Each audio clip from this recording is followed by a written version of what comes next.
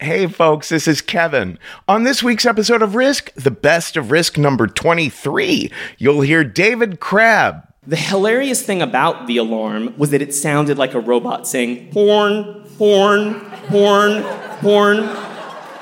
That and more, but before that, folks, don't forget that if you love what we do here at the podcast, please help us out. We need all the help we can get from our fans over at patreon.com/risk. We're finally starting to tour the show to other cities again.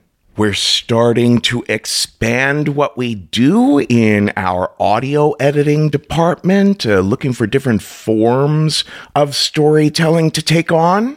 We are working on another podcast behind the scenes, and we're still running our school, the Story Studio. It's quite a lot for a little indie operation like ours to be taking on, especially now that we're paying back this gargantuan government loan that we took out in 2020. And by becoming a member over at patreon.com/risk, you'll have access to over 150 bonus stories, something like 60 or more check-ins. And our patrons are really part of a community where we run stuff by patrons all the time, giving them little access to this or that, or checking in with our patrons to get their feedback on this or that. So if you've been waiting, if you've been holding out, don't wait any longer. Go to patreon.com/risk. Or if you want to make a one-time donation, that's at paypal.me/riskshow.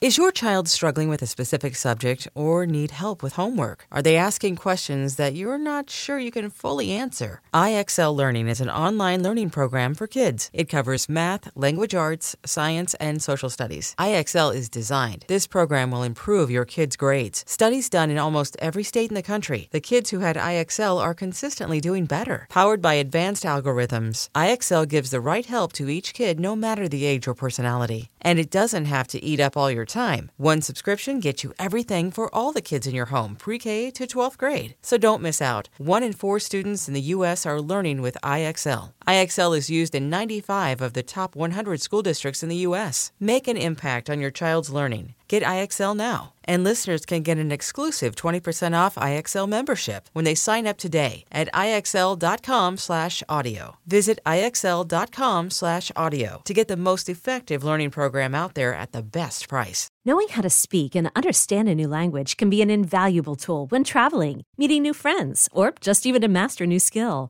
But it's not always simple when you're bogged down by textbooks and structured classes. That's why so many people trust Rosetta Stone. Rosetta Stone is the most trusted language learning program, available on desktop or as an app. It truly immerses you in the language you want to learn, like Spanish, French, Italian, Chinese, and more. You won't just be studying English translations. The Rosetta Stone intuitive process helps you pick up a language naturally, first with words, then phrases, then sentences. Don't put off learning that language. There's no better time than right now to get started. For a very limited time, listeners can get Rosetta Stone's lifetime membership for 50% off. Visit rosettastone.com/rs10. That's 50% off unlimited access to 25 language courses for the rest of your life. Redeem your 50% off at rosettastone.com/rs10 today.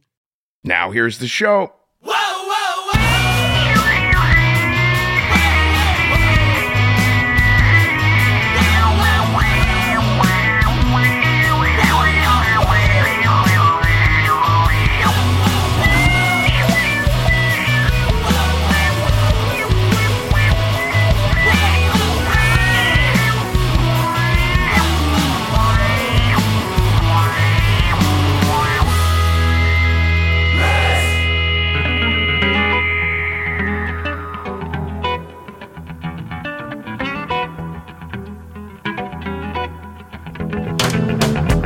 Hello, kids. This is Risk, the show where people tell true stories they never thought they'd dare to share. I'm Kevin Allison. This is Gabor Szabo behind me now. And this is the best of Risk, number 23.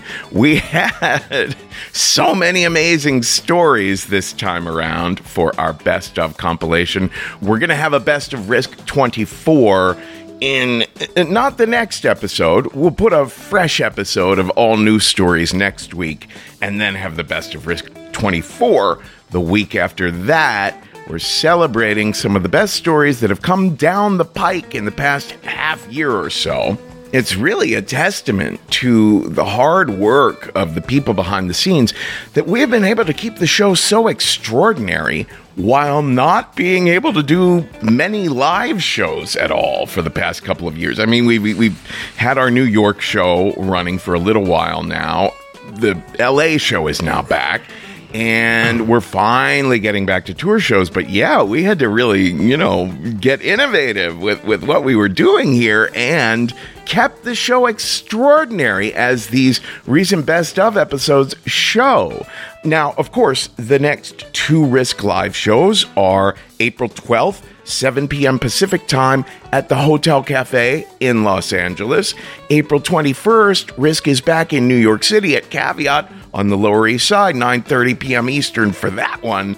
And in May, we're in Portland, Oregon on May 6th. That's the Portland show. In Seattle, Washington on May 7th.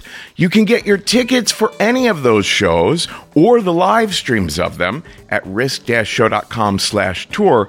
And if you live in Seattle or Portland, there's still time to pitch us if you check out our submissions page at risk-show.com/submissions. But let's get to these extraordinary stories today. In a little bit, we're going to hear from Sean David Christensen, a story that he shared on our Winter Holidays episode last December.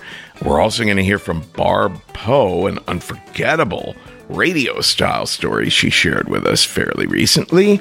And just a heads up, there are incidences of abuse, both physical and mental, in that story. And before that, one of our favorites, David Crabb, who is not just the host and producer of our show out in LA, but he's also a teacher of ours at the Story Studio. And of course, you can find him at davidcrabb.net. So without further ado, here is David Crabb now with a story we call Porn, Porn, Porn, Porn.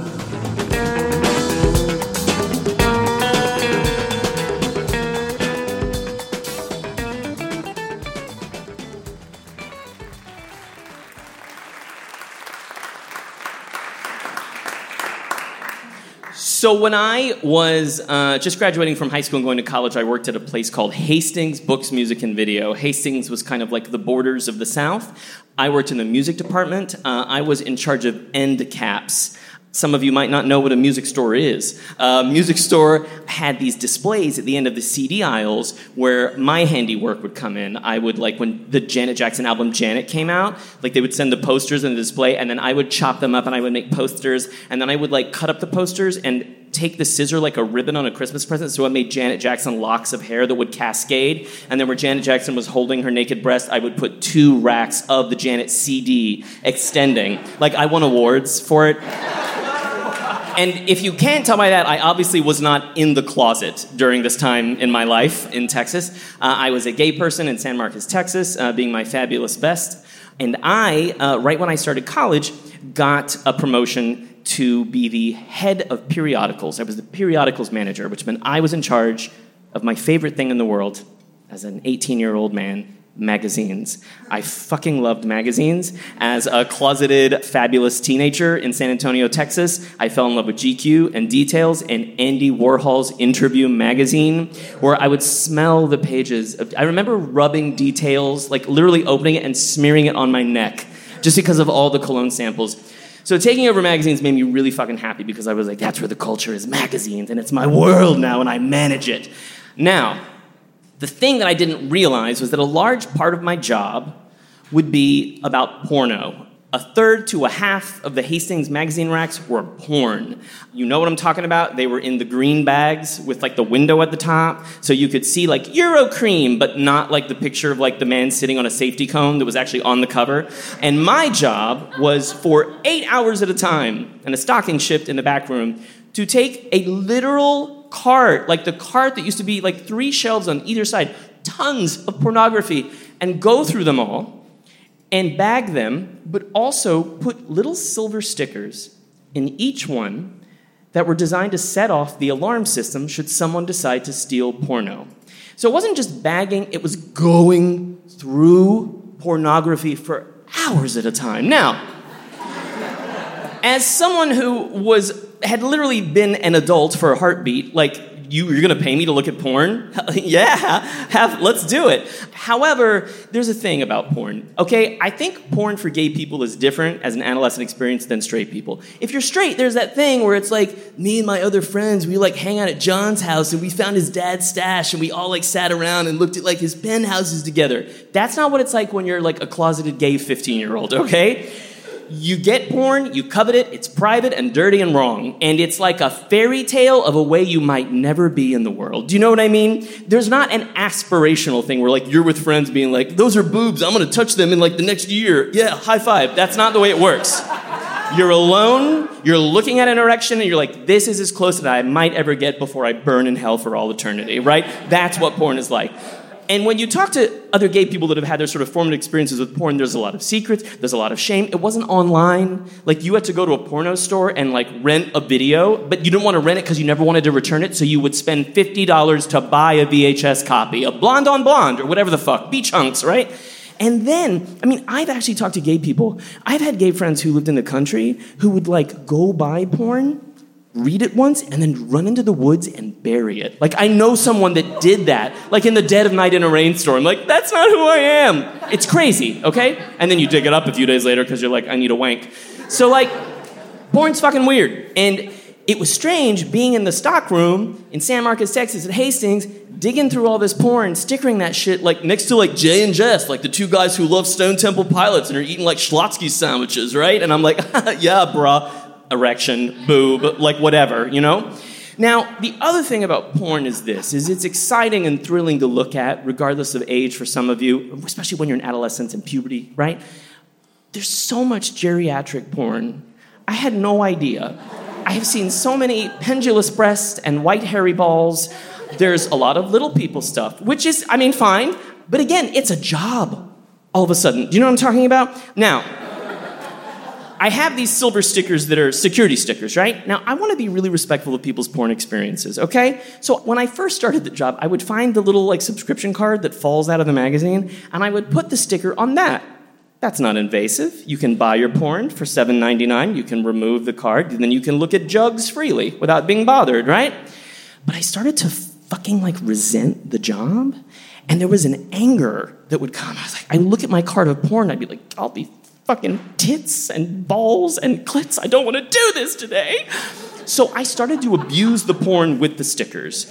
Now, when I say that, what I mean is, like, I would be looking in Eurocream and I would run the sticker, like, up the wax taint of a twink. Just leave it there. So when you were like, oh, you know, I folded the sticker so that it was strategically on a nipple on a different person so that when someone would go to open that part, it would tear the nipple off of either person.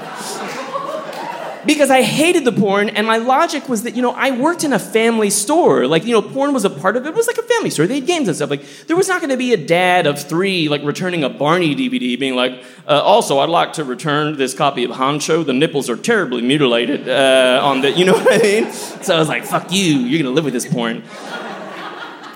So this was a few months into the job. And one day, I was in the back in the stockroom, and I heard the alarm go off. Now, the hilarious thing about the alarm was that it sounded like a robot saying, porn, porn, porn, porn. And it wasn't always porn. Most of the time, like, if you were in the back and people were on their lunch break, it was exciting. It was like the alarm, because what was going to happen was the manager, which was probably going to be Neil. Neil was, like, the only Jewish guy in all of San Marcos, Texas, and I had a deep thing for, like, hunky, pale Jewish guys, because they were few and far between. I love Neil. Neil would bring back whoever it was, and who knew? It was going to be like a girl with a bra full of Tony Braxton cassettes, or like a guy with pants full of Eminem CDs. You didn't know. And then you were going to watch their whole exchange, which was Neil being like, you know, I could call the police. Like, it was a whole fucking thing, right? No one's going to call the police, right? You're just going to make the person feel shitty. Don't come to Hastings again. Bye-bye. And then when that person would leave, we would all kind of laugh, and Neil would feel like a man. It was great. So I hear the porn. I'm there with my fucking just cart of exploded labias and assholes, stickering, drinking a milkshake, living my best life. The door opens, And it's Neil, and behind Neil is this like 14-year-old Hispanic boy. He's in like a crumpled button-down blue shirt, these like oversized Dockers, and he has hair that's so gelled it looks like it would like cut your finger if you touched it. It's like so hard, so stiff, you know? And he's already crying when they come back. And Neil looks at the kid and he's like, take it out. Take out what you have. And the boy reaches in his pants and he takes out this rolled up green bag magazine. And he lays it on the counter and like the boy's crying and Neil's like, so who are you here with? Are you here alone? And the boy's like, no. He's like, who are you here with? And he's like, I'm here with my grandmother. And Neil says, well, I'm going to go get your grandmother because it's called the police because you're a minor and you stole from us, or tell your grandmother. And the boy just like burst into tears, and Neil leaves to go get the grandmother. So I'm there alone in the stockroom with this boy who's like weeping, and I hear him behind me. I'm like stickering, and I'm trying to create a wall with my body between all my ball sacks and taints and things, because I'm like, I don't want him to see, even though he just stole something, right? At first he's crying, and then it gets like really guttural, and then it gets like that. There's like prayers in the like. Like words are in there, right? Like, please help me, God. And I kind of want to turn and be like, look, it's porn, like it's whatever, calm down. And as I turn around, the rolled up magazine has fully unfurled to reveal the title, which is, and I swear this is a magazine that existed for a year, because I've seen all the pages of it, 9-inch Males. And I look at it, and I look at the boy, and all of a sudden, the thing that he's been caught in totally transforms in my mind. As a gay person who was outed at 15 against my will by my guidance counselor, Cookie Shard, who is a man, ? I have a lot of strong feelings about this. It wasn't a choice for me. I was cornered in an office with my dad. He asked me some questions. They were a little invasive, and I fucking broke. And it wasn't the way that I wanted it to be. And as I'm thinking about this, I'm looking at this kid, and he looks up at me, and I turn to him, and I'm literally like holding the tools of his undoing. I have like my packing tape, you know, with the handle on it, roll of electric steel metal stickers. I have my green bags, and just like a palace of pornography that I'm like preparing. And he looks up at me, knowing this, that I'm the guy in the green Hastings apron who's put him here. And he looks up at me, and he's crying, and he just says, help me. And I'm like, oh, fucking dude, like what? And I don't know what to say. And right as I go to answer him, he freaks out. He bursts into tears, and he runs into the staff bathroom. The door is right behind him, and he runs in, and he shuts it, and he locks it. And he locks the door, and I'm kind of having this panic. I'm knocking on the door, and I'm saying, hey, you know, you come out, it's going to be okay, and I'm trying to talk him out of there. And as he's in there, I'm thinking, like, I start to actually think my brain first goes to what's in the bathroom.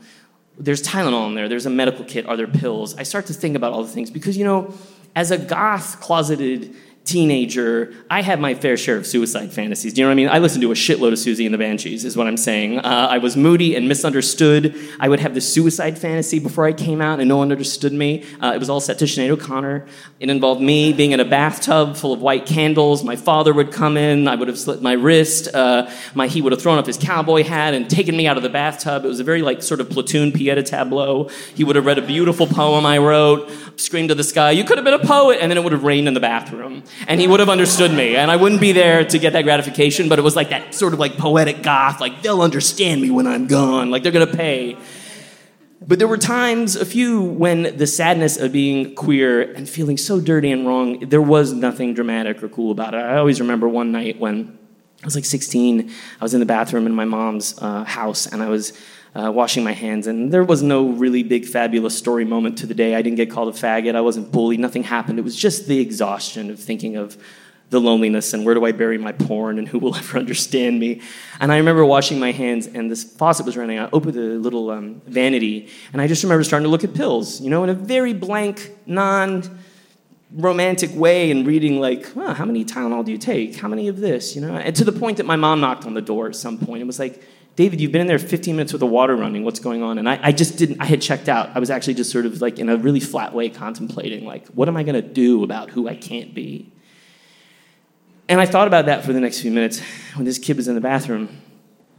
And then finally, the door opened and Neil came in. And the grandmother that he brought back there could not have been a worse audience for what this boy was about to experience. She was like the older Hispanic grandmother from like a Guillermo del Toro horror film. She was wearing all black. She had a huge crucifix around her neck. There was a black hoodie with the hood pulled up. She was literally holding the fucking cross. She had a backpack on. I remember being so weird. You're like 82. Why do you have a black backpack? And she came and she was like, Jorge! Like it was high drama the moment she fucking came into the room. And I was like blocking my tits and my boob, like, ugh. She comes back there. The bathroom door opens, and this kid fucking comes out, and his face looks like a pincushion, covered in tears, red. He's so upset. And as he walks towards her, she looks down at the desk. She grabs the magazine. She looks at it, and she gasps. And then she holds it up to her grandson and says, "How could you be stealing Playboy magazine?" And Jorge looks at what she's holding. He had been covering his eyes, and he kind of moves his hands, and he doesn't see 9 Inch Males, which had on it a very hairy-chested man dressed as an electrician on a power pole with a hard hat holding his own erect, pierced penis while he's like strapped on to like the utility pole. What he sees is a copy of Playboy magazine. There's a brunette, she's in a red negligee, and she is balancing a single scoop of vanilla ice cream between her giant double D boobs and smiling. And as Jorge looks at this, he begins to grin. A huge grin. And I see it happening, and as I see it happening, grandmother says, "Why you laugh at Playboy magazine?" And I'm looking at Jorge, and I want to be like, "Girl, you're giving away the game, honey. You have to reel it in. We got to play. We're doing scene work here, girl. I fucking switched them out when you were in there, honey. You got to just cry. We have to right?" And I'm really trying to get him to reel it back, and he doesn't fucking get it because he's so elated, just the way that I would be if this was happening. And she freaks out so intensely, she grabs him by the shirt collar, which wasn't a thing I'd never seen anyone do to a child, except on a sitcom, we're getting out of here. Grabs him, and I always remember as they walked out, two hilarious things. First things first, she looked at me and looked at my cart with all my bags and my boobs and porn and dicks and my sticker, and she looked at me and said, "I'm so sorry he tried to steal your things." And I want to be like, "Honey, I work here. This is not my private stash." I thought it was so weird. I was like, "I just work here." And there was a little one of those diamond glass-shaped windows in the door with the security buttons on it. And I always remember as it shut, looking, and Jorge looking through the little diamond glass, just smiling, just eyes full of tears, just smiling at me "Thank you, sir." Just so happy, right? As they walked out, a few minutes later, I had to walk out because it was time to stock the porn. I got my cart, I went through the door, and I remember at one point, I was seeing Jorge's grandmother talk to this guy who was presumably his dad, a huge guy, tattoos, cut off t-shirt with a farmer tan. I remember he had a trucker cap, but he had fishing lures hooked into one side of it, dangling in front of his eye. You fucking listen to a shitload of Tim McGraw. And I remember him looking at this guy, this kid that was presumably his son, Jorge, and patting him on the back, looking at him with this little bit of pride. "I know what they say at school, but you love pussy." That's, I swear, what was happening. And then I went through this crisis of conscience, oh my God, maybe getting outed by fucking Cookie, that's the jam. That's the way out. That's what's supposed to happen. And I started to feel so bad, thinking, oh my God, for years from now, this dad has this justification. Jorge's going to come home, junior year of high school, and be like, "Guess what? They're letting a boy play Peter Pan this year in the school play, and I got the part." And his dad just going to be like, "He stole a Playboy. He stole a Playboy magazine. He stole a Playboy." And that's going to be fucking me. And, I don't know what happened to Jorge. I feel good about saving him from that moment.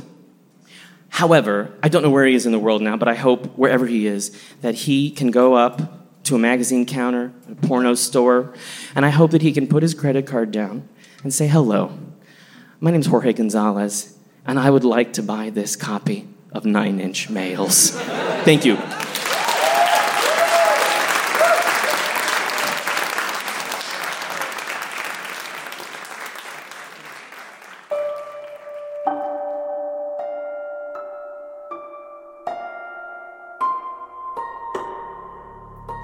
I'm 25 years old and I'm about to enter into the karate school where I've been a student for the past 6 years. I drove here with the master because I've been living with him for 3 months now. Hey, Barbara. Ma?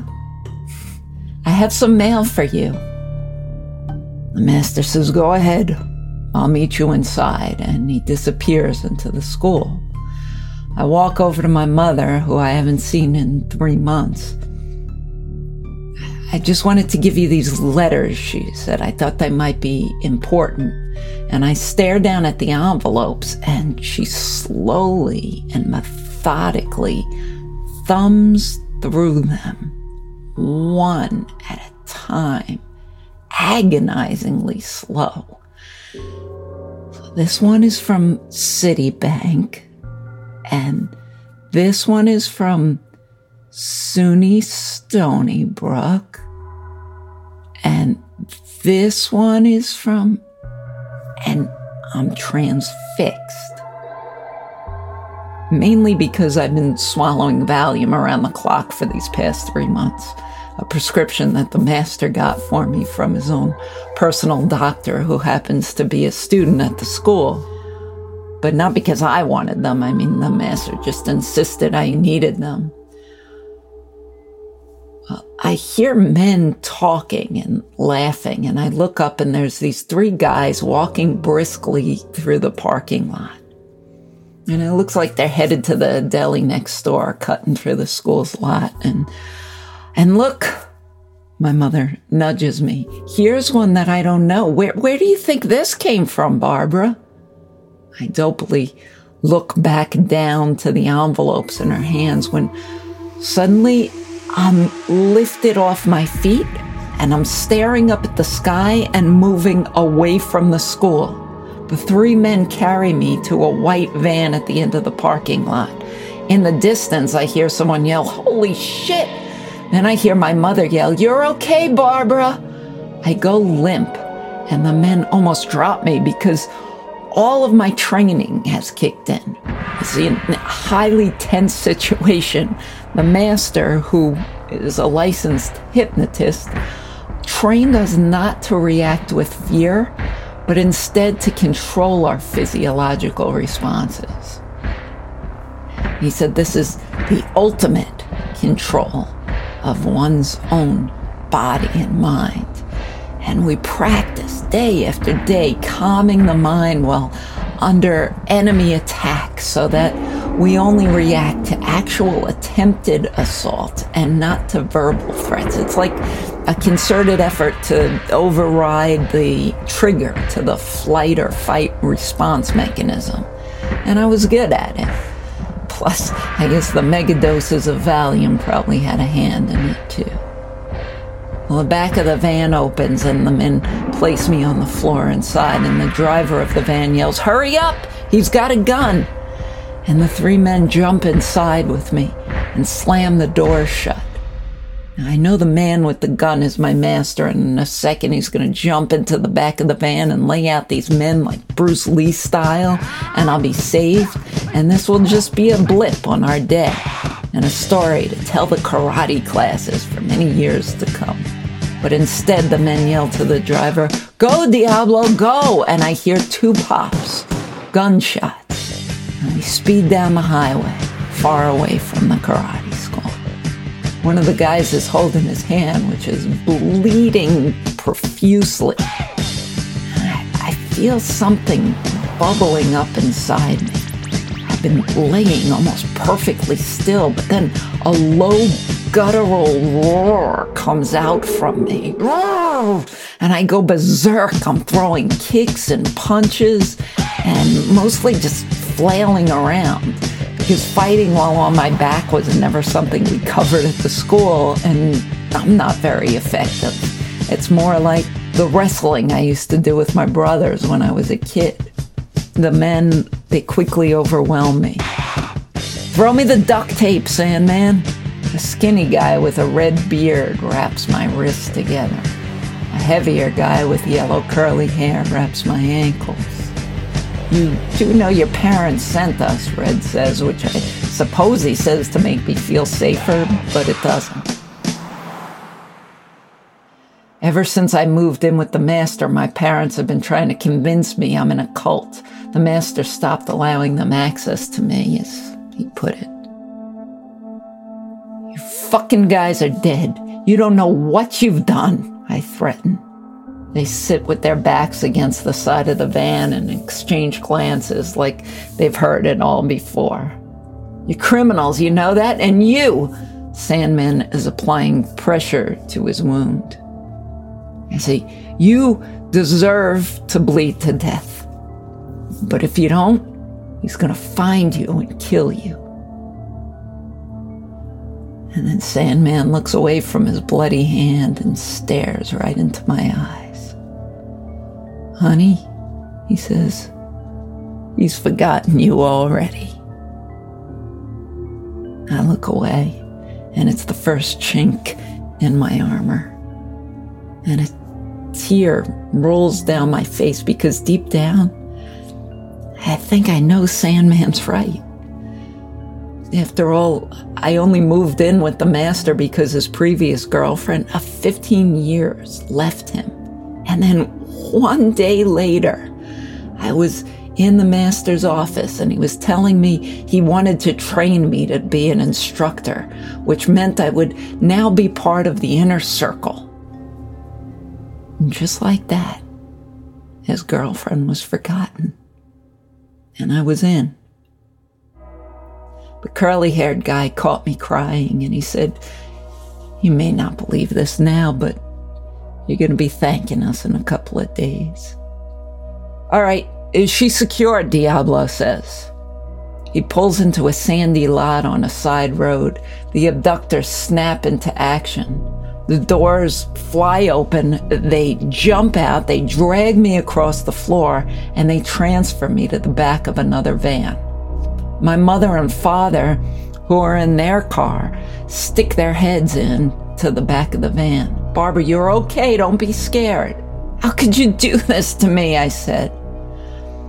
Then I hear my brother's voice. "Hi, Barb. Fuck you, you fucking traitor." You see, when I was 17, my brother started going to this karate school. He tried to get me to go every day for 2 years.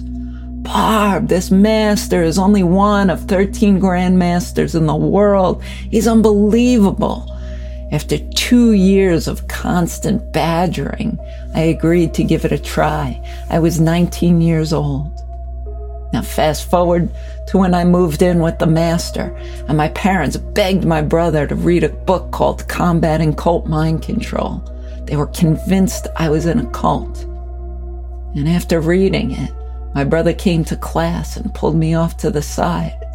"Barb, we're in a cult. You have to leave with me," he said.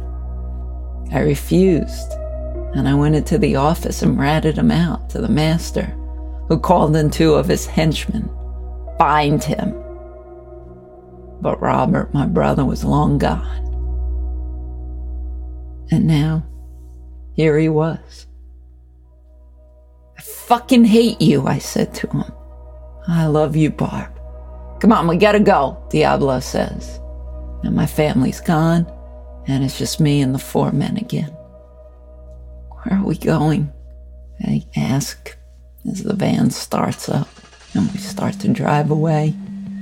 "To a safe house." You can't deprogram someone who's not in a cult, assholes. We're not deprogrammers. We're rescuers. You're criminals. Actually, the FBI is well aware of us. When something like this happens, they call our boss and ask if it's a rescue. And they're going to talk to you in a couple of days. "Is that how long this is going to take?" I say. "Days?" There's silence. I roll onto my side and cry. I fall asleep, and when I open my eyes, the van is stopped, and I find out later that we've traveled from New York all the way to Pennsylvania. And Red is kneeling over me, and I'm just laying there, and he says to me, "You know, we're in the middle of nowhere. There's nothing but woods for miles. There's over a foot of snow on the ground, and it's 20 degrees out. If I cut you loose, will you walk into the house with us? I'm exhausted, and I have to use the bathroom, and so I nod my head. And Red nods to Larry, who uses the scissors to cut the duct tape from my wrists and ankles. Come on, kid. I know, even though I'm 25, I still look and feel like I'm 19. The age I was when I first started at the school, and there's a reason for that. It's sort of an arrested development. Well, Red was not kidding. We are truly in the middle of a snow-covered nowhere. I want to run just to feel free. I haven't felt free in months, maybe years, maybe ever. And so I do. I run. And they don't even chase me because after a few steps, my legs can't even lift themselves up out of the deep, deep snow. And I collapse into the snow, and I'm crying again. I don't think I've cried in years. And now I've cried like 3 times in one day. Larry walks over to me and he extends his hands out, but I don't take them. I get up on my own and wipe my tears. My parents and my brother are inside the house waiting. Barbara, honey, it's going to be okay, my mother says to me. No, Mom. No, it's not. And that night, I sleep in the corner of the bedroom floor they put me in, despite the fact that there's a bed in the room. I feel like a captured animal, so I act like one. Through the night, Sandman, Red, and Larry take turns sitting guard outside my door. The next day, I meet the deprogrammer. Hi, Barbara, I'm Joe. I curse at him and threaten him, which embarrasses my father, who yells from the living room, "You better behave, young lady." Behave? Behave? You people are nuts, you know? I have a right to live my life the way I want. I'm an adult and you people kidnapped me. Hey, you know what? I'll come back when you're calmer and you're ready to talk. Joe leaves, and I'm alone again. I look at Larry, who's standing outside my door, and he shakes his head at me like I had screwed up. And I lay down on the bed, and I just stare up at the ceiling. And it becomes clear to me that there's only going to be one way out of here. I have to talk to Joe, the deprogrammer. I have to tell him what he wants to hear, that, yup, you're right, I'm in a cult. He'll tell my parents that he got through to me, they'll take me home, and then I'll go back to the master and sue each and every last one of them. Maybe worse. So after a bit, I say, "Hey, Larry, can you ask Joe to come back in?" And they don't play any games. Joe comes right in, sits in a chair across from the bed, and I sit up. Joe is mild-mannered. He's an easygoing guy, and he seems kind of artsy, and to me, he looks Native American. And I like Native Americans. When I was a kid, I used to escape the abuse and the arguments in my house and go to the woods and pretend I was an Indian girl running and hiding from the white men. I liked feeling like I was apart from the rest of the world. I mean, I always felt that way anyway. A child, forgotten. Sometimes my parents would argue so badly, and their fights would get violent, and sometimes the police would show up at my house. And I always wished that the officers would take me away with them. But they never did. They just left me there, time and time again, with my very mentally ill mother and my angry father. Well, anyway, I like Joe despite our situation. So, Joe, I say to him, "You think I'm in a cult, huh?" "I do," he says. "After talking to your parents and your brother, I do believe you're in a cult. But I want to hear what you have to say. So I'll give you the information that I have about cults, and You could ask me whatever questions you want, and you could share anything you want to, and then you'll decide for yourself. And then there's this part of me that's hesitant. There's a part of me that's afraid to find out if I'm in a cult, because then what? Back to living with my parents? I mean, all I ever wanted was to get away from them. I dreamed of going away to college ever since I knew what college was. Then when I was a senior in high school, my parents told me I couldn't go to college. They wouldn't pay for me to go away to school. In fact, why did I even need college at all? Find a man to take care of you, they said. I guess being the mistress of a 55-year-old karate grandmaster living with him and his wife wasn't what they had in mind. So you think I'm brainwashed, Joe? Well, cults use mind control, he started to explain. He said, mind control is a system of influences that disrupts an individual's identity. Like your beliefs or your behaviors, your thinking, even your emotions. And it replaces your own identity with a new identity, one that serves the cult, and in this case, the master. So I think of who I was when I was 19 and what I wanted then. Honestly, I hadn't even begun to discover my identity on my own, apart from my family. I think of the path I walked these past 6 years. Joe gave me words to the experiences that I described to him. My brother told me about the school and the grandmaster. Ah, it was your brother who recruited you. I guess, I say. From the first time I walked in, I tell Joe I felt part of a family. It was like a warm hug. That's called love bombing, Joe says. The long-term members make the new recruits feel welcome and special. I think back to myself at 19, and I did feel special. I mean, I was the youngest woman in the school, and though I couldn't take classes with the master because he had to be advanced for that, the sensei that taught the beginner and the intermediate classes sure did take a liking to me. He'd invite me to stay after class and have coffee with him and some of the other students, and sensei would impart his wisdom to us, and we sat at his feet like he was Socrates. He said we were like ashtrays, and he had to clean us out in order to make us an empty vessel to then fill with clear water. Ah, that's the process of unfreezing, changing, and refreezing. You know, Joe's got an epithet for everything. So the school's ideology was like Eastern leaning for sure.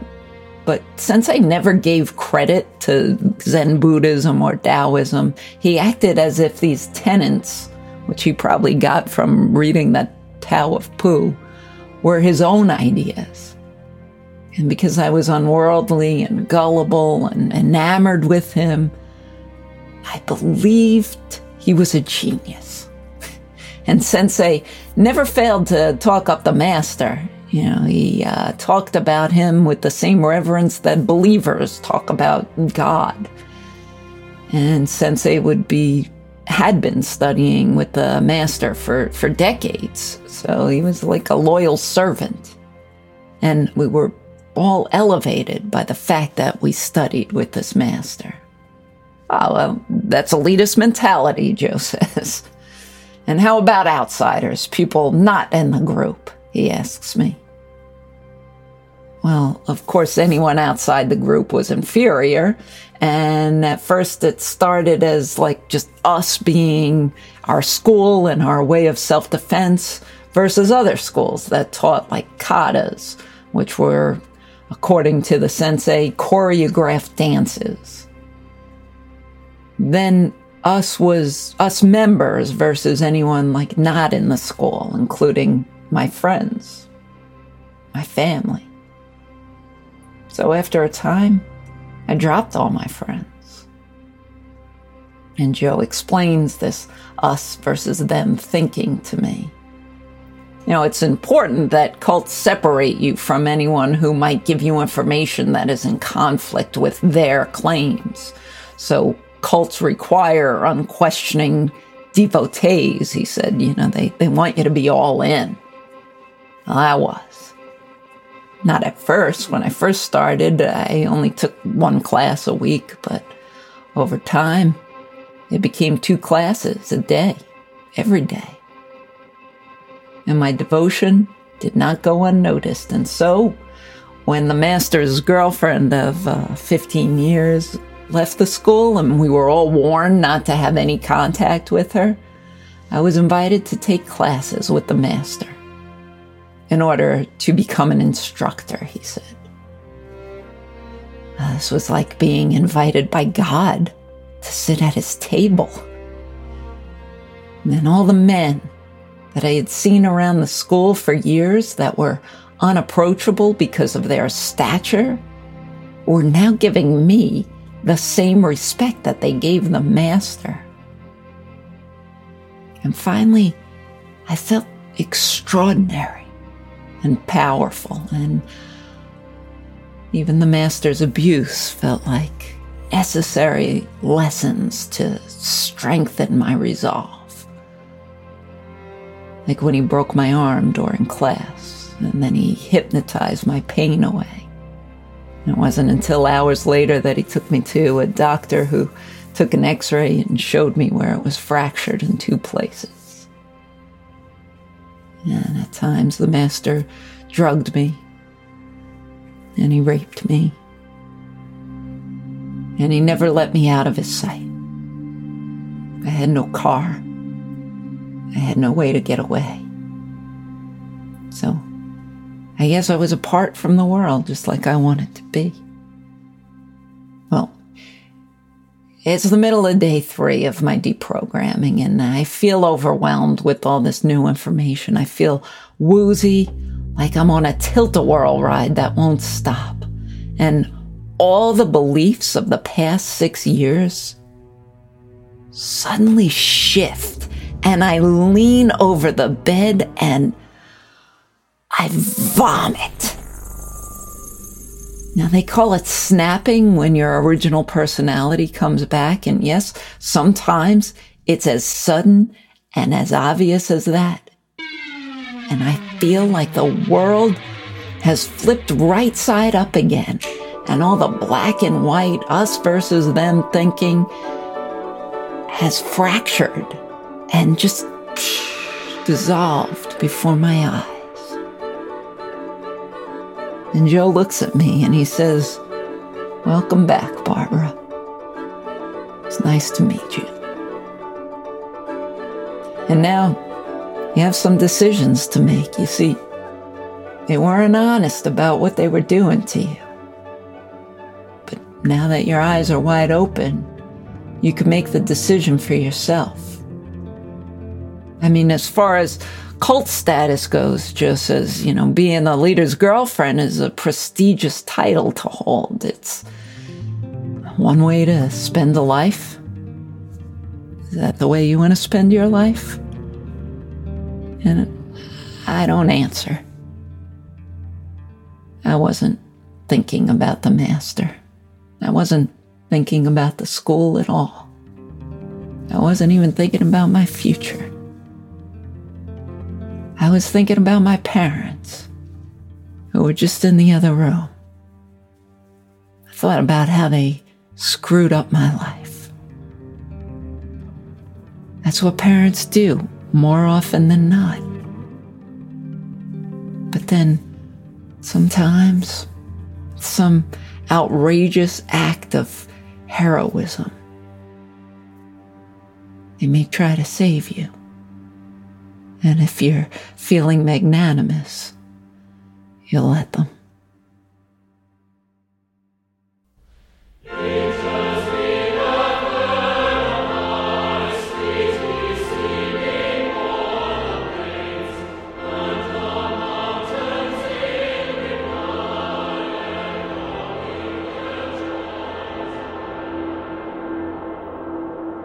I'm 10 years old and I'm sitting in the dugout of the baseball diamond at my middle school.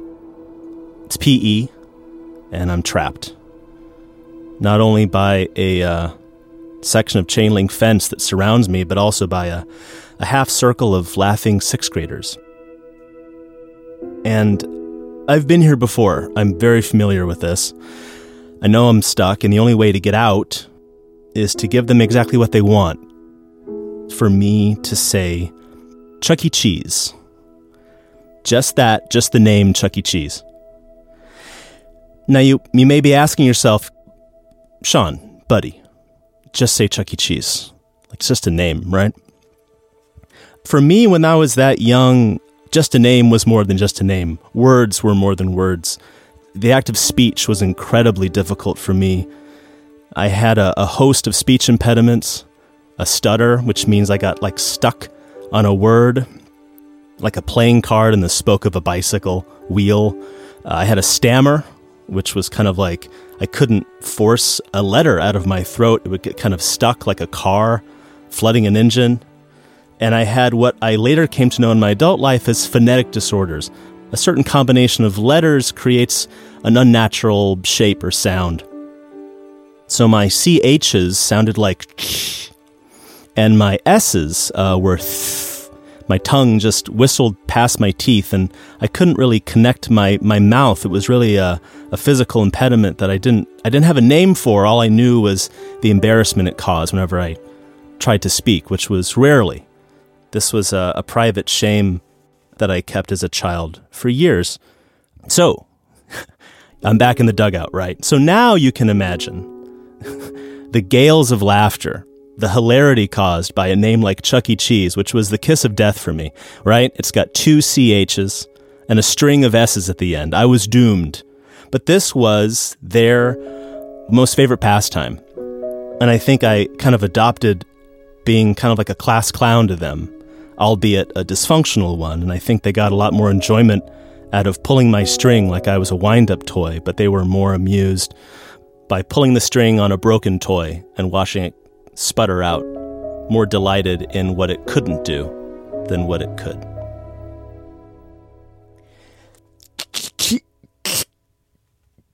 Chuck E. Cheese. Funny, right? So I said it, hoping they'd let me go, but all that meant was now they knew how easy it was to get some quick amusement, so they asked me again and again. And that's kind of what school was like for me when I was in the 6th grade. You know, I tried to get along the best I could by being nice, but that only went so far. And this was kind of like I lived within this. It was kind of like navigating a maze, you know? I learned to avoid certain situations, to not put myself out there for certain things, to kind of hold back, because that was my way to escape. And I couldn't wait to get home like most kids. You know, you go home and you play. For me, I created these private worlds that I lost myself in, you know, whether it was singing to myself or writing a song, or my favorite pastime, making little comic books. And I would draw speech bubbles with dialogue inside of it, and I would whisper to myself in a voice that I wish I could hear out loud, you know, a voice that was unbroken and uninhibited by this painful maze of speech that I was trapped in. But the weekends were the best, because on the weekends, I got to sing. And when I was 10 years old, I was a member of the Phoenix Boys Choir.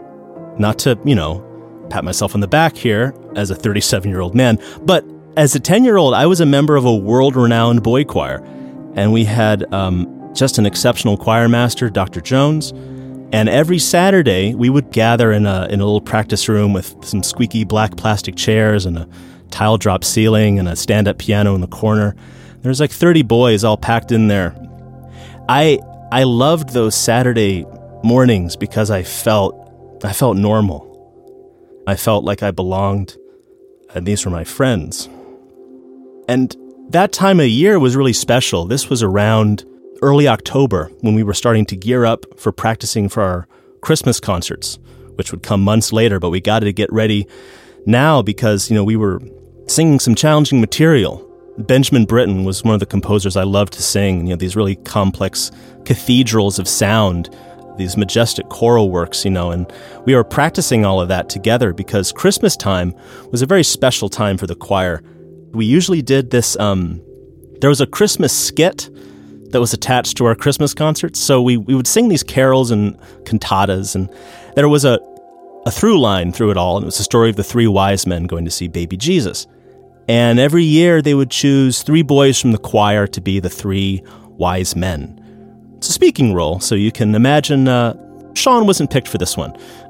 But we would practice our songs, and then we'd take a break, and then the 3 wise men would read their lines from their chairs, and I would just be sitting there listening and thinking to myself, I want that.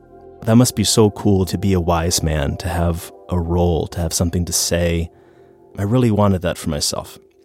I think more, though, beyond me just being an insufferable theater kid, I think at that age, I really wanted to be heard.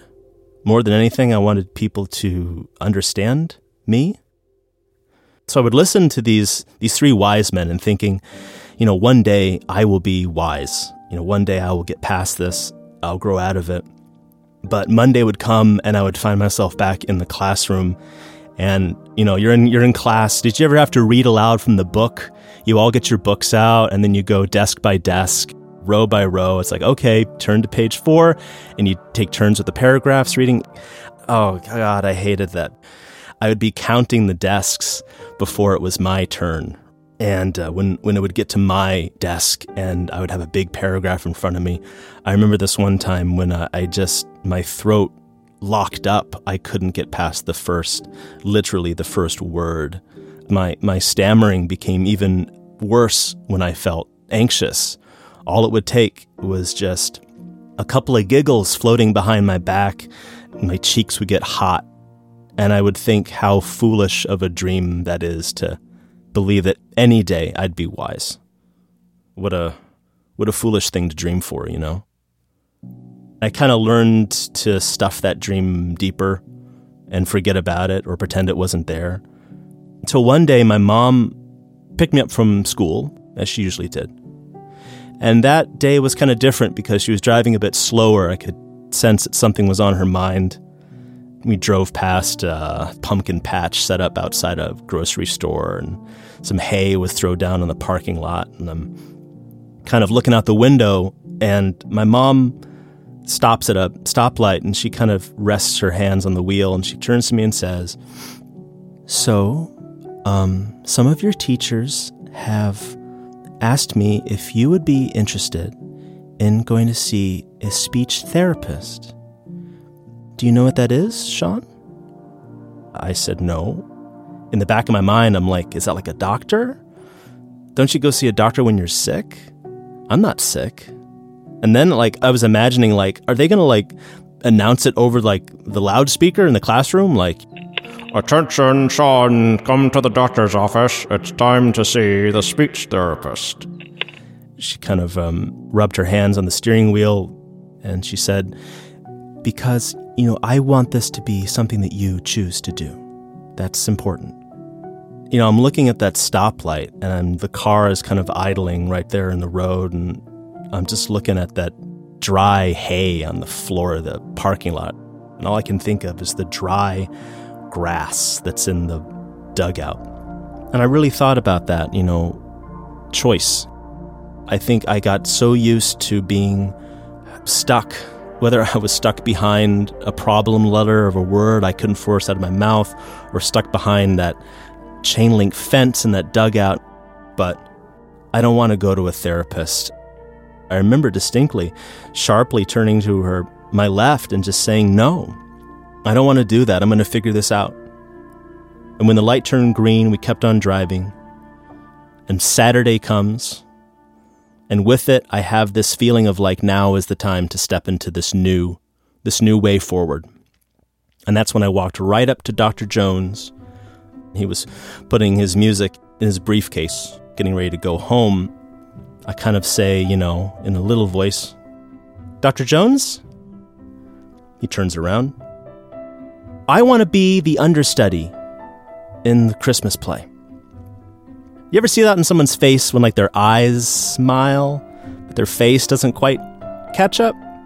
I could see his eyes kind of wrinkle behind his glasses, and he looks down at me as if to wonder, I didn't know we were doing a long day's journey into night. So Dr. Jones looks down at me and he asks, "Okay, Sean, what role were you thinking of doing?" And I look up to him and I said, "All of them. I want to be the understudy for all the three wise men." His eyes kind of smile, and there's like kind of a wrinkle in the corner of his face, and he says, "I'll be right back." So he goes downstairs and he photocopies the script. And when he hands it to me, I can feel the weight of it. And this thing's heavy. It's got to be at least 5 pages. And I'm flipping through it, and I'm sitting on the curb outside the building where my dad would come pick me up. And I'm flipping through the script. I'm like, "Oh, Sean, what have you gotten yourself into?" Like, I'm looking at all these words like angel. There's that NG, angel. I can hear in my head, that's what you're going to sound like, Sean. You're going to get up on stage and you're going to be a fool. And I'm looking at angel and camels and sheep. It's gotten so much, I'm thinking, oh no, I've made a huge mistake. My dad picks me up and he looks at me and he's like, "What do you got there?" "Well, this is the script. I'm going to be the understudy for all three wise men." My dad smiles and he says, "Well, we better get practicing. The concert's coming up." And he was right. By then it was early November. I'm kind of counting down the days to our first Christmas concert, which was usually like December 1st. So I got the script and it's at home. And whereas before I'd come home and I'd draw some cartoons or sing a song, I come home and I'm ready to practice. I want to make sure I know the lines. And so I got into this habit of, like, my dad and we would run lines together, and I would sit next to him in his bed like we were roommates in a Neil Simon play, and he would be my scene partner, right? And I would go through the script, and every time I would get stuck on a word where, like, that's that stutter I talked about, remember? I'd get, it's that fluttering, those nerves. He would softly say, "It's okay. Just sound it out. Just sound it out." And I would, sitting next to him, I'd sound it out. And at school, I'd be standing in line for like lunch, and in my mind, I'd be repeating the lines to myself. At kickball, I'd be way out in left field because the teacher was smart enough to know where to put me to be most valuable, right? So I'd be way out in left field, daydreaming and repeating these lines in my head, just getting ready. And as the air got cooler, this feeling came upon me of like, what if you practice all these lines and you never get to go up on stage? And our first Christmas concert happens, it's December 1, and I'm back in the choir, and I'm looking out, and I see the three wise men, and they got their little outfits on and their fake beards made of like painted cotton balls, and, there's a fake like wooden camel cut out, and they're doing their lines, and I'm kind of like repeating them under my breath back there in the choir, and I'm like, well, at least you're ready, at least you tried. But then about a week goes by, and the air gets cooler, and one of those boys catches a cold. And it was wise man number 3. Now, wise man number 3, he didn't have the most lines in the script, right? But he had the most important one. And that was a cue line, directing the choir, "Now's your time to sing." And the line was, "And look, up in the rafters, and thousands of angels are singing." So right there, I'm in trouble. Angel. But I'm wise man number 3. It's time for me to step up to the plate. So I'm backstage. It's the night of the show. And I'm getting dressed in this robe. And now I'm putting on the fake beard. And I'm scratching my face underneath it because it's really kind of itchy. And I'm just like, I've made a huge mistake. And now it's too late because I've grown facial hair. And now I am a wise man. And so I'm kind of like wedged backstage at the church where they keep the sacramental wine, and I can see it in the cupboard, and we're all kind of shoulder to shoulder backstage, and we start to file out. And, I was so used to like following the choir and walking up on the risers behind me, but this time I got to like walk out on stage with the two other wise men. And one of them kind of smiled at me behind his beard, like, "You ready? This is going to be fun." And I'm like, well, maybe fun for you. I got some doubts. And so we're kind of shuffling out, and the lights are hot. I can't see anybody out in the audience, but I know that my parents are there. My sister's there. I know that they're there watching me. And we're shuffling through, and I'm pretending to like look off in the distance at the desert surrounding me. I'm doing some pantomiming. Already at that age, I was a huge ham. And, we're kind of getting through it. And like, just like I would count the desks before it was my turn to speak, I'm counting the lines before it's my turn to speak. And I got to give that cue line. All I can see is darkness, but I can hear the people breathing, and they're waiting. The choir's waiting, and I know that my line is next. And so when it comes, I close my eyes and I say the line. And look! And up in the rafters, I can hear my voice. and thousands of angels are singing. I hear it.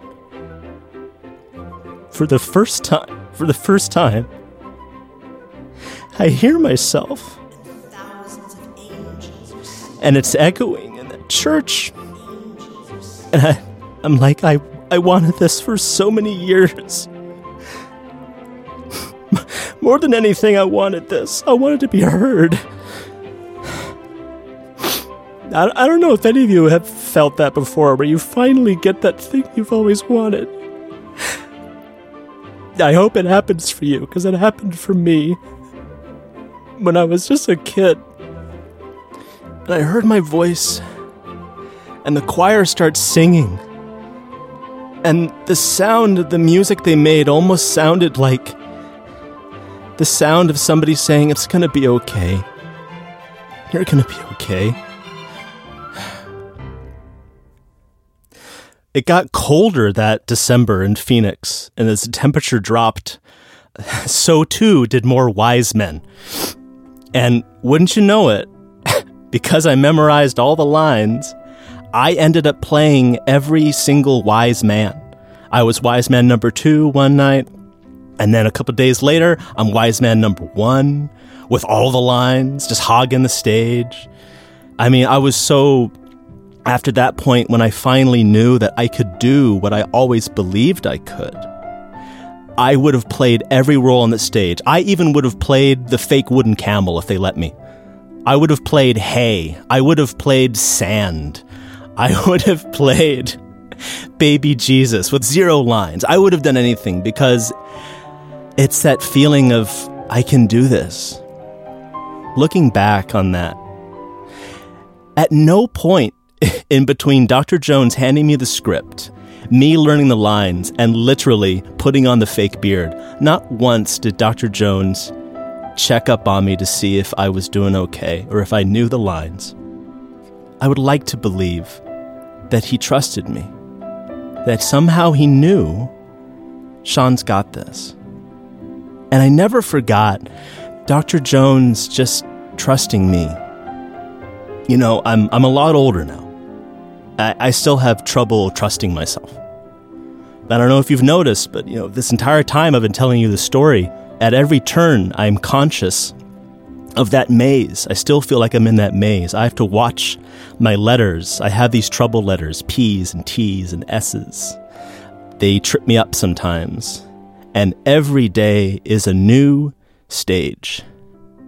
Every time I leave my apartment, I feel like I'm getting dressed as a wise man. I'm going out there and I gotta perform. And I hope that people don't notice. And every time I feel doubt or worry, which is a lot, I like to imagine that backstage, there is little Sean. And he's there with me. I'd like to believe that he's back there. And when he looks up at me, he says, you're not broken. You never were. But I'm sorry you still feel that way. You shouldn't have to, Sean. As a storyteller, I often wonder, what am I really giving, It's just a story. It's just me telling my feelings, and maybe that's what it is, Maybe what I can give is just the voice of somebody who's been there. And if you're there, if you're doubting yourself, if you need a little Sean backstage, I'm there too. I think that's where it all started, me pointing up at the rafters and believing there were angels up there looking after me. Because I really could have needed an angel back then. Maybe they were always there, Maybe that's all what this voice is to you right now. It's a voice backstage saying, hey, it's okay. I'm looking out for you.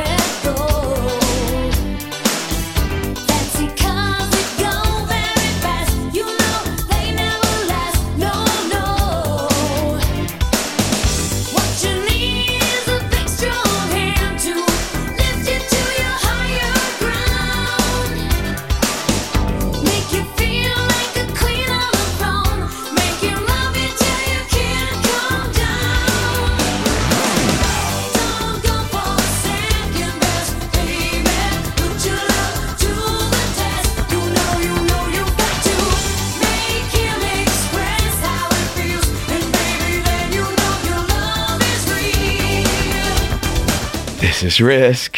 This is Madonna behind me now, and we just heard from Sean David Christensen, who you can find at Sean David Christensen on Instagram. And while you're on the interwebs, why not go to thestorystudio.org?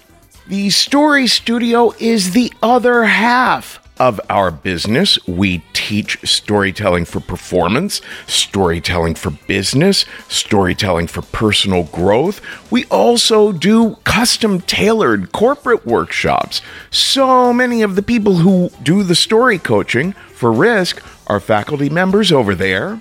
And we have different kinds of offerings. We have online workshops you can take, video workshops that you can watch and, learn at your own pace in your own time. That is all at thestorystudio.org. Folks, if you like good old-fashioned true crime mysteries, if you like stories where you feel like you're a detective finding clues, June's Journey is the name of this new game that you can play on your iPhone or your Android.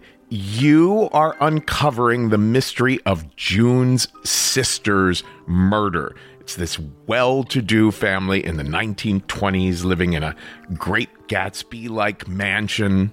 Each scene uncovers new aspects of the story. Some parts are in New York, some parts are in Paris. There's all kinds of objects you're finding and trying to assess whether they're meaningful or not. You collect information, filling out your own photo album, and you're keeping track of all the characters. There's romance, there's scandalous family secrets. It feels like a really fun play or movie. And I've only made it through 5 scenes, but I am told you could crack the case. All you need is an internet connection and downloading on iOS or Android. So discover your inner detective when you download June's Journey for free today on iOS and Android. Hey, it's Kaylee Cuoco for Priceline. Ready to go to your happy place for a happy price? Well, why didn't you say so? Just download the Priceline app right now and save up to 60% on hotels. So whether it's Cousin Kevin's Kazoo Concert in Kansas City, go Kevin, or Becky's Bachelorette Bash in Bermuda, you never have to miss a trip ever again. So download the Priceline app today. Your savings are waiting. Go to your happy place for a happy price. Go to your happy price, Priceline.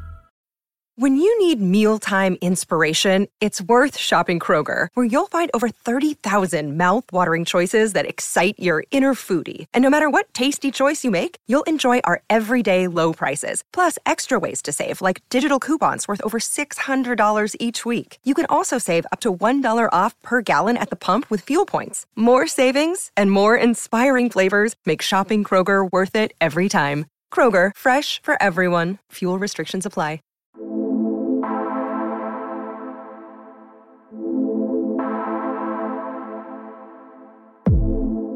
Our final story on this week's episode comes to us from one of our very favorites, Oz du Soleil, and there's incidences of violence mentioned in that story. But before that, we're going to hear something super fun that was recorded at a risk/body storytelling show years ago in San Francisco. Our good friends over at Body Storytelling, a show hosted by Dixie De La Tour.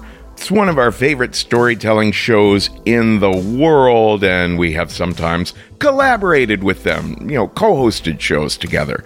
And this one comes from one of those shows. This is Alice Page now, with a story we call Your Mother.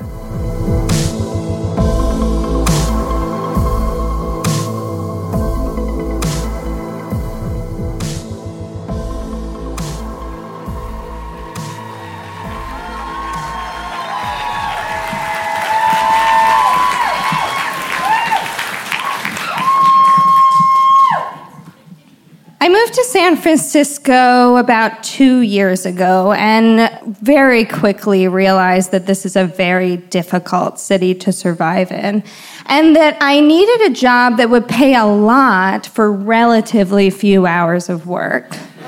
I moved here for graduate school. So, sex work seemed like a viable option. But I, however, had no desire to have sex with people for money or even not for money, although I did feel it was time to put these puppies to work. So a friend of mine suggested that I combine my love for misery with my desperate need for money into one profession, becoming a dominatrix. Now, I have to say I was intrigued, getting to yell at men for a living and those fabulous heels they wear. So the same friend found me a job opening at a BDSM co-op in Berkeley. Of course, where else? And I promptly submitted an application with all the necessary requirements. 2 full body-length photos, a description of why I wanted to do this job. I want to kick men in the balls for a living, okay? I learned at the Folsom Street Fair that this is extremely fun. And my available times. I received an automatic response informing me that they had received hundreds of applications, and if they wanted me, they would contact me. So, in the meantime, I decided to do some research on what exactly a BDSM co-op would entail. See, I'm originally from Washington, D.C., so I understood power play, but not quite the nuances of BDSM or how this would work in a co-op situation. Aren't co-ops for fresh vegetables, not whips? And would there be communal chores? Like, would taking out the trash take on a whole new meaning? Would I be punished if I didn't fulfill my duties? But the co-op at least provided all the gear and the training. So I began to imagine what exactly the training would involve. Proper spanking techniques, safe words, appropriate levels of verbal abuse. I had never read 50 Shades of Grey. Would this be required reading or absolutely not? The email also informed me that I must be available twice a week from 10 a.m. to 8 p.m. 10 a.m.? Really? 10 a.m.? I am not a morning person, so I'm barely just beginning to function by that time. But I had no idea that people were getting their kink on at 10 a.m. on a Tuesday. That is dedication. My morning routine usually consists of brushing my teeth, getting dressed, maybe if I'm lucky, shoving some food down my throat, hopefully getting myself to work or school on time. I had never considered eating my eggs with a side of corporal discipline. And meanwhile, I was able to find the co-op website online and quickly discovered that I would in no way fit in here. All the women were 1950s pinup, glamorous, gorgeous, seductive, unique, kind of like Dixie here. Or like Betty. Meet Betty with an E. Betty engages in anal play, erotic role play, water play, switch play, sissy play. I had never heard of most of this play. I didn't know what it would involve, but I did think that it kind of sounded like the most fun I'd have since my recess days had ended. So, lo and behold, a few days later, I received an email, a response email, asking me if A, I had any visible tattoos. No, we're good there, I'm Jewish. And B, if I would be interested in scheduling a phone interview. And just a few days after that, I was on the phone with a British woman who described herself as the headmistress. I'm sorry, my accent is so bad. Who promptly began yelling at me for everything I said or didn't say. Now, I'm terrified of confrontation. Yeah, I know this seems completely contradictory to becoming a dominatrix, but just hear me out. I've had breakups that have lasted for years because I'm too afraid to confront the fact that I no longer want to be in the relationship and tell them that I need out. I have conversations with people on the bus that I miss my stop for because I can't stand to tell them that I can't listen to their life story anymore. But since moving to San Francisco and living in the damn Tender Knob area, where I have seen more shit, literally and figuratively, than I ever care to admit, I've had to toughen up. But before I was a huge softie. So as this British headmistress snarls at me on the phone, I suddenly realize this is probably part of the test. She's trying to see how I'll react as a future dominatrix. She's breaking me in. So I suddenly shriek at her, I can't take this anymore. You can't talk to me like this. I won't stand for this type of behavior. I am shocked by my own outburst, but I like it. I really, really like it. And apparently, so does she. Suddenly, she becomes silent, and then she says, we've been looking for someone just like you. We need someone to fill the bubbly blonde niche. Our clients are sick of the overly tattooed suicide girls. As she continues to rattle on about the co-op pay structure, I begin to wonder, bubbly blonde niche? I had no idea this was a thing in the dominatrix world. It seemed like an oxymoron. Bubbly blonde, dominatrix. Ka-cha! But I am not a bubbly blonde. I'm a fake blonde Jewess who a complete stranger once described very accurately, I should say, as a foxy curmudgeon.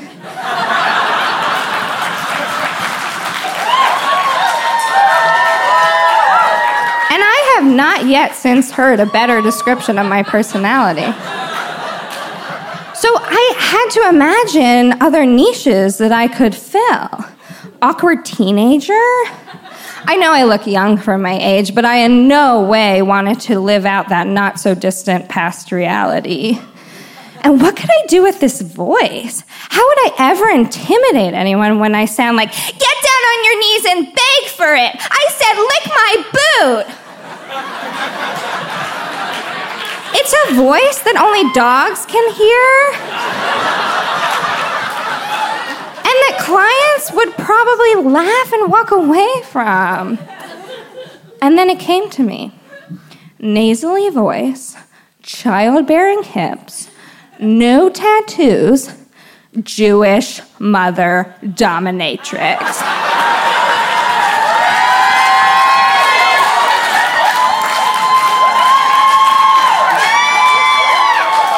Oy vey, it's the perfect niche. I am so disappointed in you. You're never right. You never call. You're not a lawyer or a doctor. When are you going to give me grandchildren? Write your thank you notes now!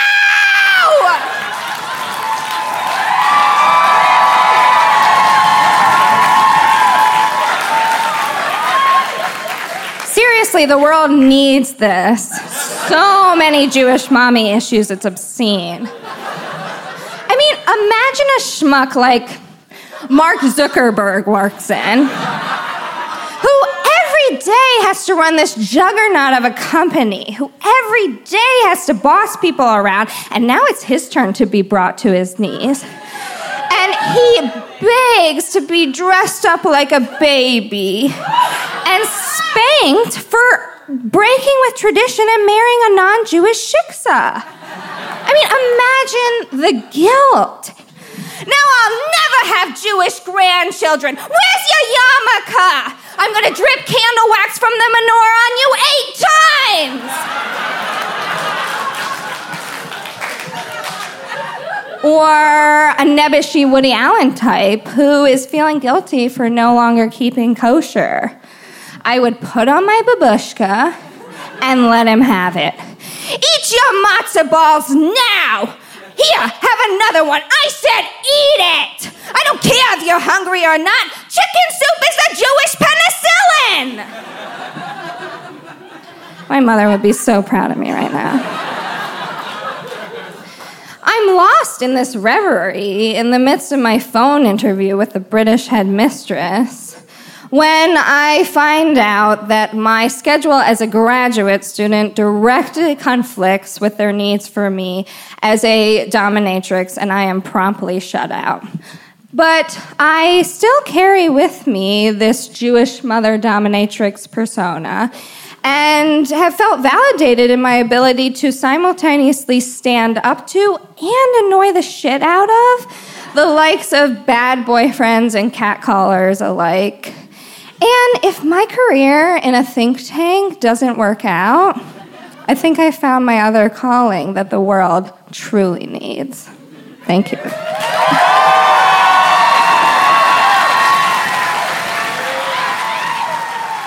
Eat your matzo balls now! Here, I said eat it! Have another one. I don't care if you're hungry or not. Chicken soup is the Jewish penicillin! I am so disappointed in you. You're never right. You never call. You're not a lawyer or a doctor. When are you going to give me grandchildren? Where's your yarmulke? I'm going to drip candle wax from the menorah on you 8 times.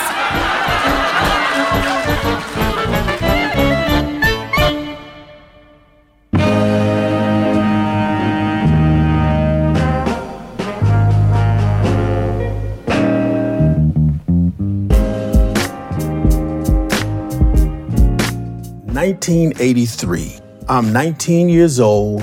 I've got my boom box, and I am standing on a corner in Waukegan, Illinois, waiting for a bus. And I'm gonna go downtown Waukegan, transfer to another bus, and then head out to a mall. I'm just having a nice, chill day. And Waukegan is this small town of 68,000 people, and it's about 50 miles north of Chicago. And here comes the bus, the 568. I get on it and it is crowded. There's some seats near the back. So I'm walking back, and there are people behind me that had gotten on the bus. And in the back of the bus, those seats, there's about 5-6 seats that face forward. In one of those seats, there's this skinny guy in a jerry curl with a suit jacket on. And as I get closer and closer, his eyes are getting bigger and bigger. And then he starts smiling. And he says, "Hey, man, I ain't seen you in so long." I don't think he's talking to me because I don't recognize him. He's got to be talking to somebody behind me. So I turn and look. And in the bus aisle right behind me, there's this huge bald guy, like maybe 6'4", a whole foot taller than me. And he looks down at me. "He talking to you, brother." And I turn back and look at the guy with the jerry curl. "Hey, man, how you doing?" I said, "I'm all right." And I sit down in one of the seats next to him, one of those seats that faces inward toward the aisle. I'm sitting there and the guy says, "Man, your mother's name, I can't remember." Mary. How's Mary doing, man? She was always so nice to me and it's so glad to see you. How's Mary doing? Mary's all right. She's all right. I think she's at home right now, but yeah, she's good. And how you doing, man? What was your name again? Oz. Oh man, how do I forget that? How you doing? Well, I'm just going out to the mall, taking classes at the College of Lake County. You know, not a whole lot. "Oh man, you're going to college. That's good. That's good." The conversation dies down, and I'm thinking, I don't recognize this guy. But this area is one of those small areas where people know each other in the most direct or indirect ways. My mother and I could be at a grocery store and there'll be some random woman, "Hey," and she calls us by name. And then my mother has to tell me later, "Oh, she used to live upstairs from your uncle a few years ago over on 22nd Street. Okay, well, I'm glad I didn't say, "Who the hell are you?" But here I am right now on the bus going to the mall. But then this skinny guy taps his knee against my knee. I look up at him and he gestures and he says, watch this. And he pivots toward that big bald guy who was now sitting next to this guy with the jerry curl. And the guy with the jerry curl pulls a magazine out of his jacket, puts it on his lap, pulls out 3 cards, and he shuffles the cards around. 3-card monte. I've seen this before. If you don't know, 3-card monte is 3 playing cards. One of them is typically a red queen, and the other 2 are black cards, a spade or a clubs. And the idea is the player puts up some money and the cards get shuffled, and the player is supposed to keep their eye on where they think that red card is, even with the dealer shuffling really fast, because once the shuffling stops, the player is supposed to point to where they believe that red queen is. It's also a hustle. I've been told not to play this game. And so this big bald guy, he said, yeah, man, I want to play. And he pulls out $5. And the guy with the jerry curl and the cards, he shuffled the cards, boom, boom, boom. And then the bald guy points, the middle card, flip it over, black card. The guy says, damn. And then the guy with the cards, he looks towards me. I said, this brother knows where it is. I said, yeah, I know where it is. It's over on the other end. Flip it over, boom. Yep, that was the red queen. So the guy says, hey, you want some of this? I said, no. I've seen this on TV. And not only TV, but I had been warned about when I would be going to Chicago.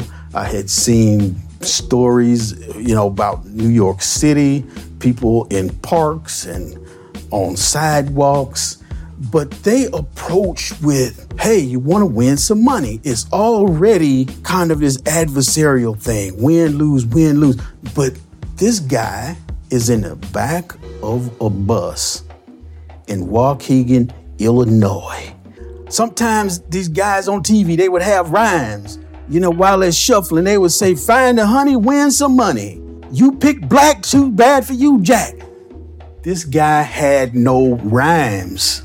So maybe he sucks at this. Maybe he thinks he's better than he really is at hustling people. But I decide it's best for me to just leave this alone. But the guy says, okay, I'm gonna give you one for free. Shuffle the cards, boom, boom, boom. I point, flip it over, red queen. I would have won something. He says, come on, man, let's do it for real. And he pulls out this wad of money that he couldn't even get his fingers around. It was in a big roll. Ooh, wow. And he says, come on, man, put up the boom box, and I'm putting up all I got, and we'll do this one for real. I said, no. Now, see, my boom box cost me $300 in 1983. I had that thing on layaway forever. And it had the dual cassettes, high gloss silver finish on it. It was beautiful. I was not putting that up. He said, all right, man, let me give you another free one. I said, okay. He shuffled the cards, boom, boom, boom. I point, flip it over, red queen. And now I'm starting to think, Waukegan, small town, city bus. I've won 2. Maybe I'll play. But I'm not putting up the radio. And the bald guy, he jumps in and says, hey, can me and this brother put our money together? Yeah, y'all can put your money together. I'm saying, wait a minute. That doesn't make sense, put our money together. No, I'm not putting our money together. And the guy with the card says, all right, you want to put up all you got? I'm putting up all I got. I said, no, I'm not putting up the radio. He says, how about the watch? Oh, the watch that I paid $25 for just 3 days ago against that big wad of money, and I've won 2 already, but I know not to play this game. Okay, all right, I'm putting up the watch. All right, brother, here we go. Shuffle the cards around, boom, boom, boom. I point, flip over, black card. Damn. So now I reach to take off my watch, and I'm convinced this guy does not know my mother, and I am into something that I never should have gotten into. But I want my watch back. And the guy with the cards, he says, all right, now, let's play for the radio, all right? I said, no, I'm not playing for the radio. The bald guy, hey, can we put our money together? I'm not putting my money together with you. So we get to downtown Waukegan, and this is where we're going to transfer buses. I need to get off the bus so I can walk across to another block and get on another bus.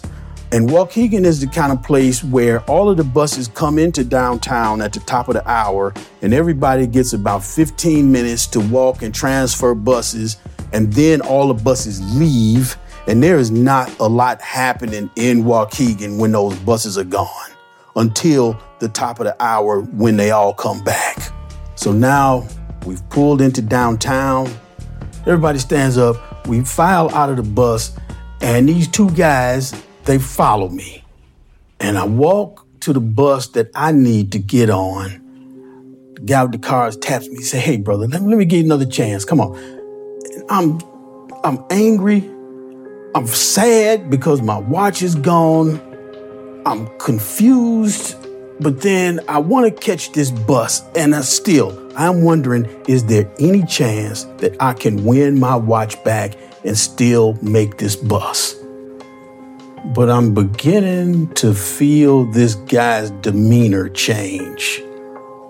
He's starting to get impatient with me, and we take the game out onto the sidewalk, and he stoops down, and he's got the cards down on the sidewalk on top of this magazine.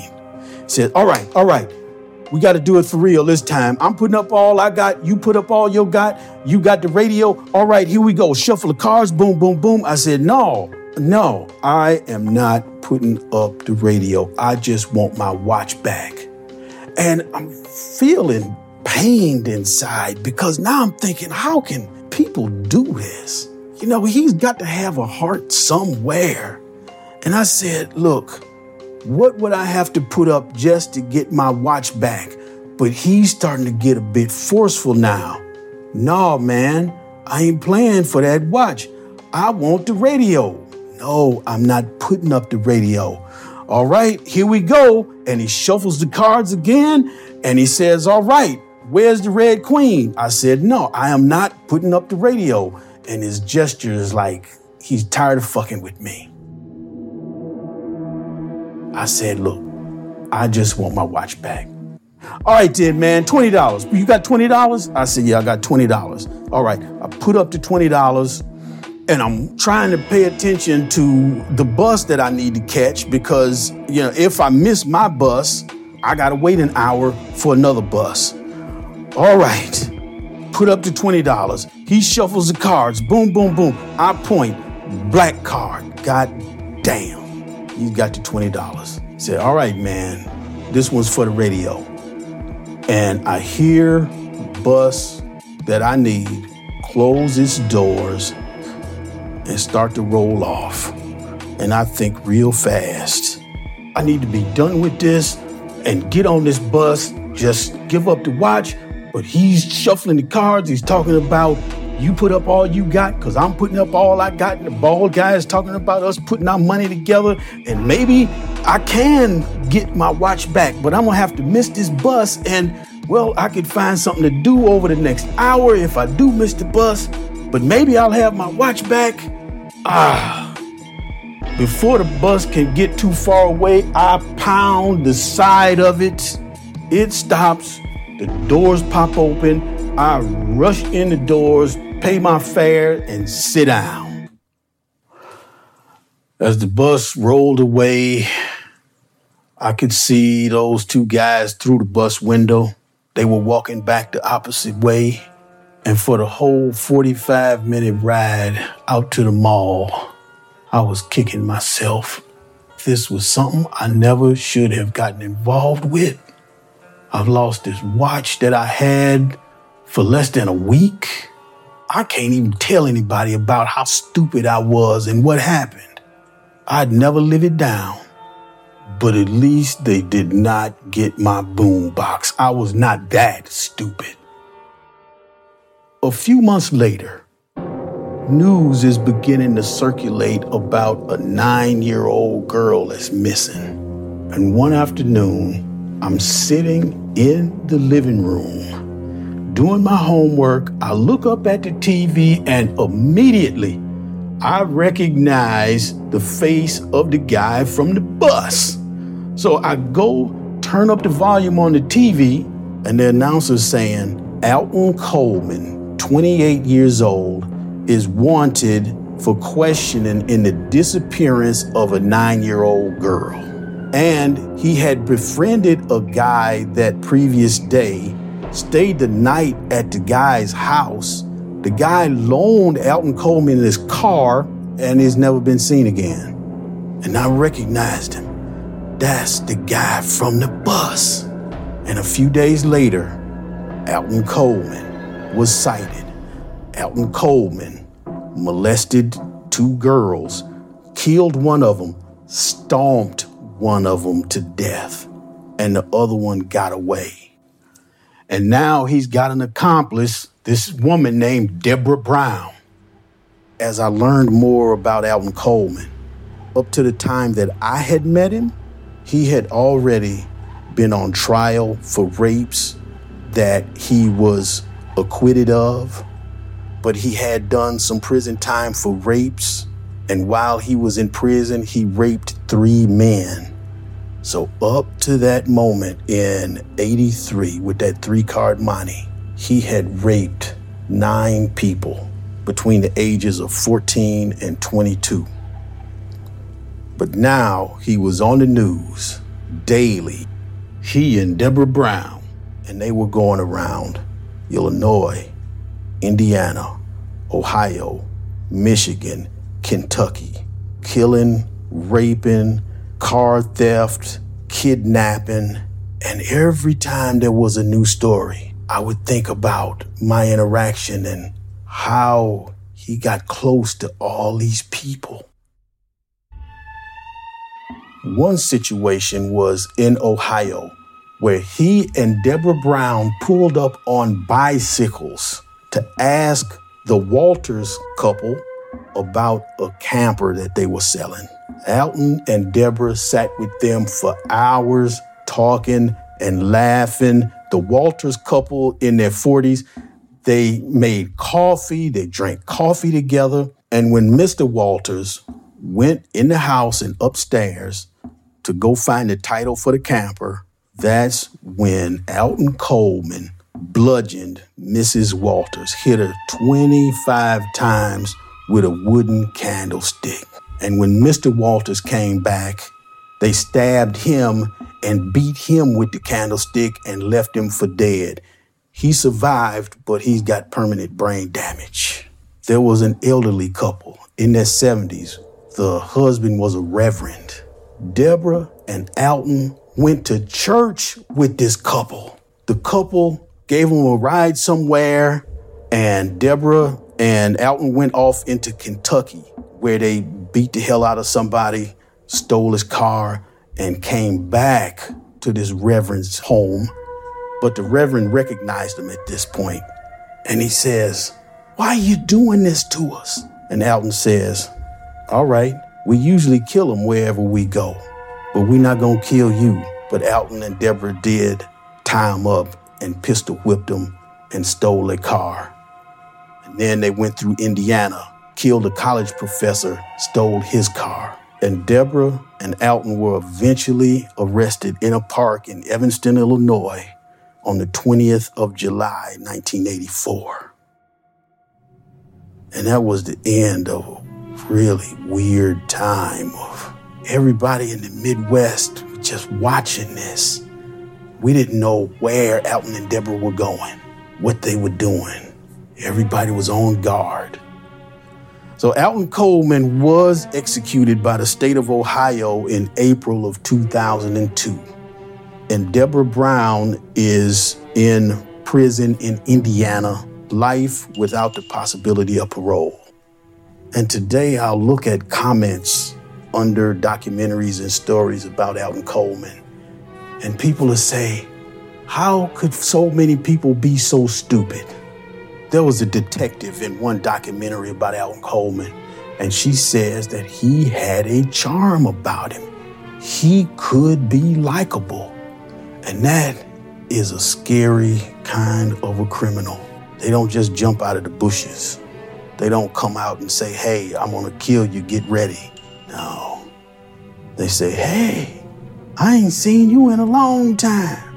Or they ride up on a bicycle and have coffee with you for hours. They know how to get your guard to come down. In response to this question about how can so many people be so stupid, I say, there but for the grace of God go I.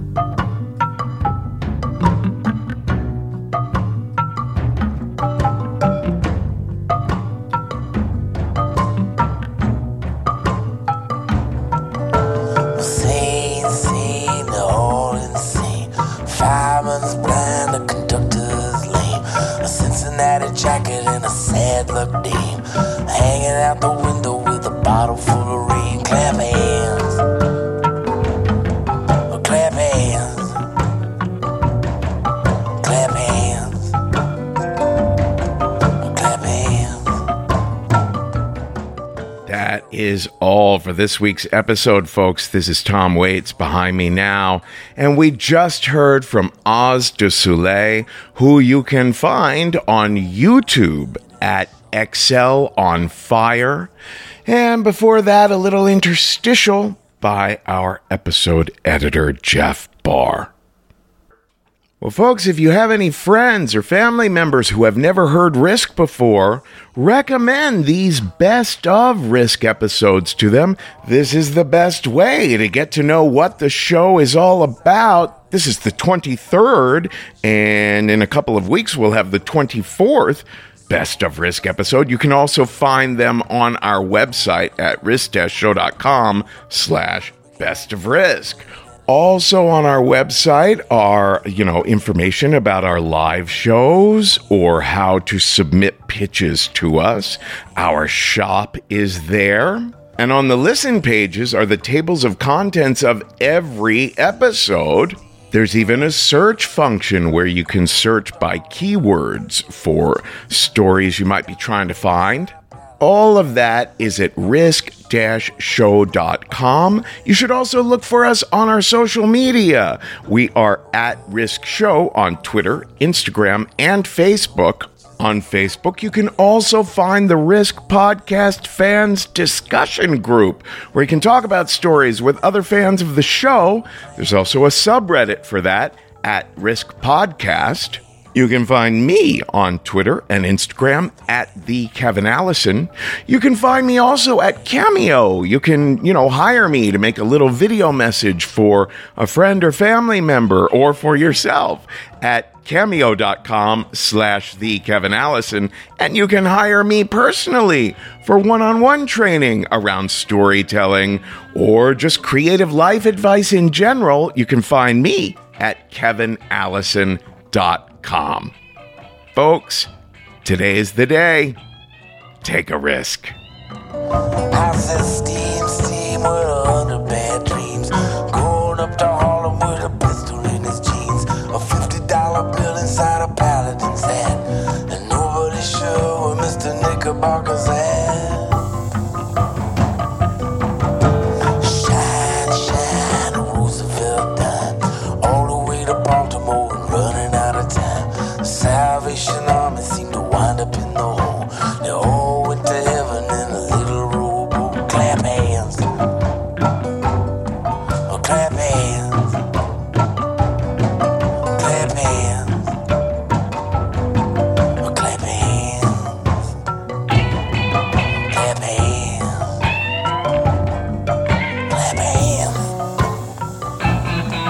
Clap hands. Oh, clap hands. Clap hands. We'll clap hands. We'll clap hands. Clap hands. Clap hands.